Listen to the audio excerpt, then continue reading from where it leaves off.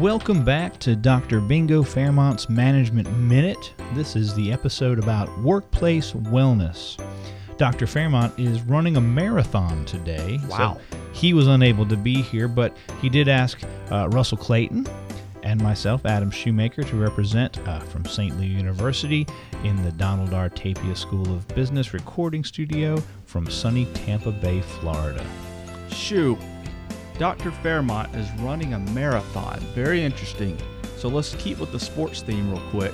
I was at the Tampa Bay Rays baseball game the other day, and as you're probably aware, and as many listeners are most likely aware, you know, when a player comes up to bat, there is a song playing for that player, and they typically, especially at the professional level, get a say as to what that song is, and it's called their walk-up song.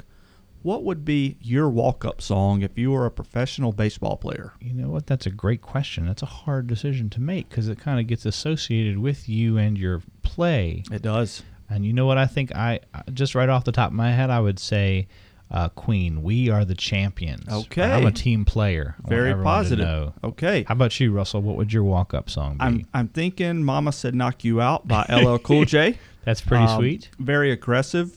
You know, I'm a I guess average by male height standards, but I want the pitcher to know that that he's dealing with somebody aggressive. LL Cool J. Mama Said Knock You Out. Quite the contrast to our opening and closing theme music by bensound.com. Thank you, Ben Sound, for our theme music. So that said, let's kind of keep again along those lines of sort of the athletic, the physical activity line of reasoning here. Employee wellness programs. Now, those have been, if you look at the Harvard Business Review, Fortune, Forbes, Business Week, there's constantly articles on employee wellness programs. Now, question for you. Have you ever been a part of an employee wellness program before we dive into do they work or not?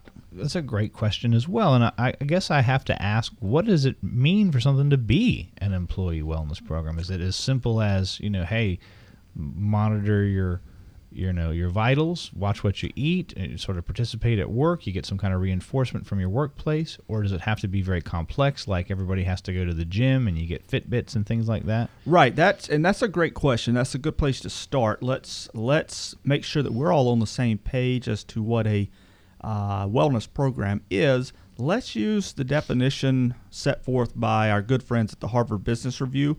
They say a wellness program is an organized employer-sponsored program that is designed to support employees and maybe their families, in some cases, as they adopt and sustain behaviors that reduce A, health risk, B, improve quality of life, C, enhance personal effectiveness, and, of course, D, benefit the bottom line of the company. So really this could be anything that you do to help your employees get healthier, save some money on healthcare premiums, right, and hopefully benefit the organization as well. So it's a fairly inclusive definition. Gotcha. So all those things you mentioned, wearables, monitoring vitals, working out, all those things would fall under the large umbrella of employee wellness. Absolutely. So in the answer to your question, then yes, I have been involved in employee wellness programs because sometimes you have little events, at least at our university, where it's,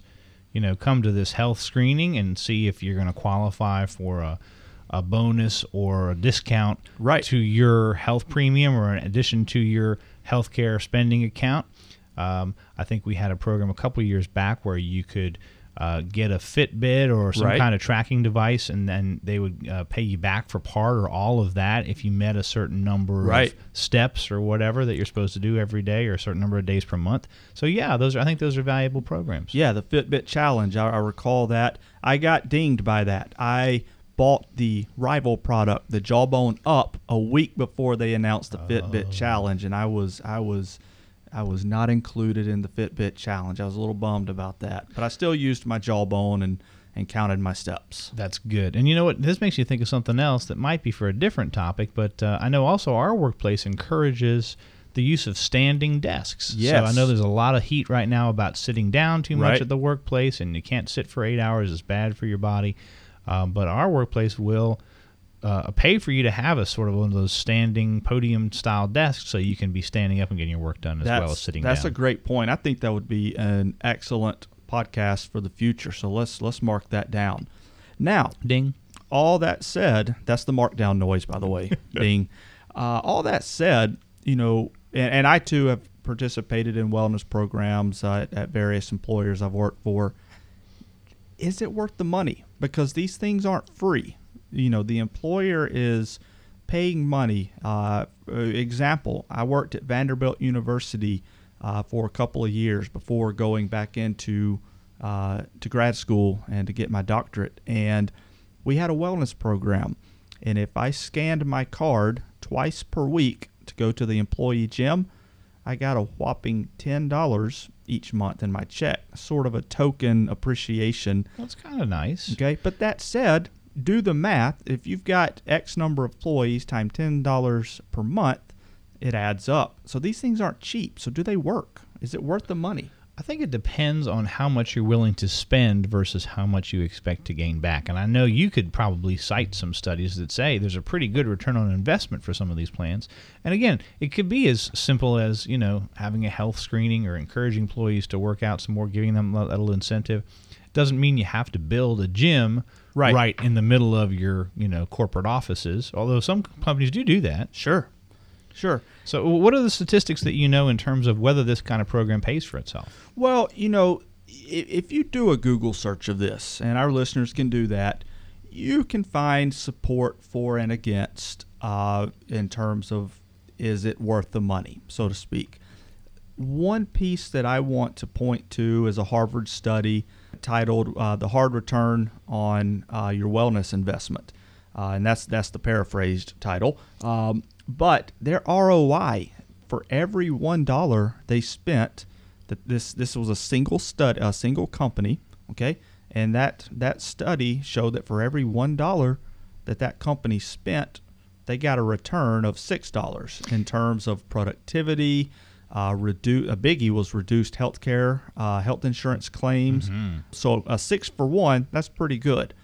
Now that said, you may be able to find a study that shows the exact opposite, that they lost $6 for every one. But that's one, little nugget there that shows support for wellness programs. One thing I would ask about that program is what kinds of things did they implement? And it's great to make $6. That's a great return on investment for every dollar you spend. But are we talking about $100,000 initial outlay? Are we talking about, $10 million initial outlay in terms of what they're going to get back? That's great, but how much do they have to put out to start out? Are we talking pretty simple stuff or pretty advanced stuff? Well, in this study that I'm referring to, they don't tell us the outlay of cash that it took this company, but they do note that they received extensive exercise training. We can assume that is going to involve a fairly nice chunk of change. Yeah. Whether you're paying trainers to come in or you are subsidizing health club memberships or you're building your own, we can assume that is fairly costly. So, they put the money out up front, but then they got a 6 for 1 return on the backside of that. That is pretty nice. And I appreciate that, and I think that wellness programs are important. But as a devil's advocate, I have to ask, first of all, how long did it take before they saw this impact of the $6 return on their $1 investment? Are we talking months? Are we talking years? And I'm guessing pretty short. Sure. But then the other question is, did it last? Because I know when you have a new program, it's exciting and everybody wants to get involved, and then after a while, it kind of falls off. Like, for example, I have a Fitbit on right now. Right. And when I first got it for my birthday, I was counting my steps. I was trying to make my 10,000 every day. And then after a while, sometimes I forget to put it on. Right. I'm charging it and go, I left it. Well, whatever. It's just a thing. So how long does that effect last? And would we see that return on investment decrease as time goes on? That's a good question. And most of the studies that I've personally seen have been sort of this one snapshot. So we don't know, year after year. I know those studies are likely out there. I have not seen those. But you're right. The hoopla gets us excited. and then it kind of trails off. Right. I know as soon as the Fitbit challenge started here, I saw lots of Fitbits on people's wrists, or even the little key fob style that hangs off of your belt. I don't see those as much now. Here we are over a year later.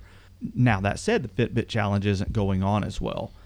So let's kind of bring this back around for a practical takeaway or two for the listener. What would Dr. Fairmont say? What would Dr. Fairmont say if we called him right now? He would be probably breathing very hard because he's probably on mile 12 of his marathon. Remember to hydrate. That's right. If he were here, he would probably tell us to maybe start small. Start with the wearables, okay? It can be done almost anywhere. Employees maybe purchase the Fitbit up front, the Jawbone up front, the Apple Watch up front, whatever the case may be, the WiseWare up front. They track their steps. They get reimbursed. That's maybe one way. One great thought that I saw as I was doing a little research came from Alan Cole, and he wrote a piece in Forbes on this. And one thing that Alan mentioned that I think is incredibly important and that Dr. Fairmont would want to point out is that we should tailor the wellness program to the organization's culture. If this is a Google versus maybe an accounting firm where everybody wears a suit and tie, the wellness program may look a little different. Tailor it to the culture. Make it, another thought that Dr. Fairmont would probably want to point out is to make it low cost or perhaps no cost. I think that's a great suggestion. And there's so many things that an employer can do that really don't cost the employer much, if anything. Right. Can we get a discount or partner with a fitness center that's off-site? Right. Hey, our employees will come there, but they get a 25% discount for joining, or they get some kind of incentive for joining, right. or a T-shirt even for joining, where a normal citizen wouldn't get that. And I think that means a lot to people, those little things that you right. can get. Take cost out of the equation for the employee. Absolutely. And then finally, related to cost, but on the employer end, Dr. Fairmont would probably tell us that if this all could take place on site, now that's not doable for everybody. Pricey. But if it could take place on site, that would be great because it's the whole convenience factor. I mentioned working out as part of the wellness program when I worked at Vanderbilt. It was on site. I walked across the street. There was the employee gym. It was just for employees, no students. It was just for us. Very convenient. Versus a friend of mine who works at a bank that I know, they have subsidized gym memberships, an incredible option, but he has to leave work, drive 30 minutes to his gym, exercise, drive back to work or drive home.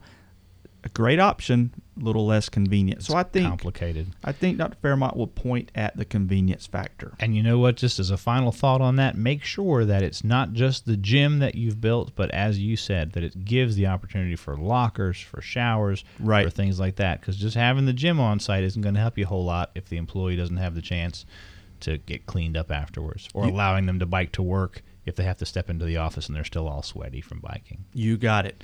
Well, I think that wraps us up on this topic. I thank the listener for listening to us. I want to thank St. Leo University. I want to thank the Donald R. Tapia School of Business for the use of the sound booth, the studio. And you guys, if you see Dr. Fairmont, please tell him that we hope he'll join us for the next podcast. Run, doctor, run.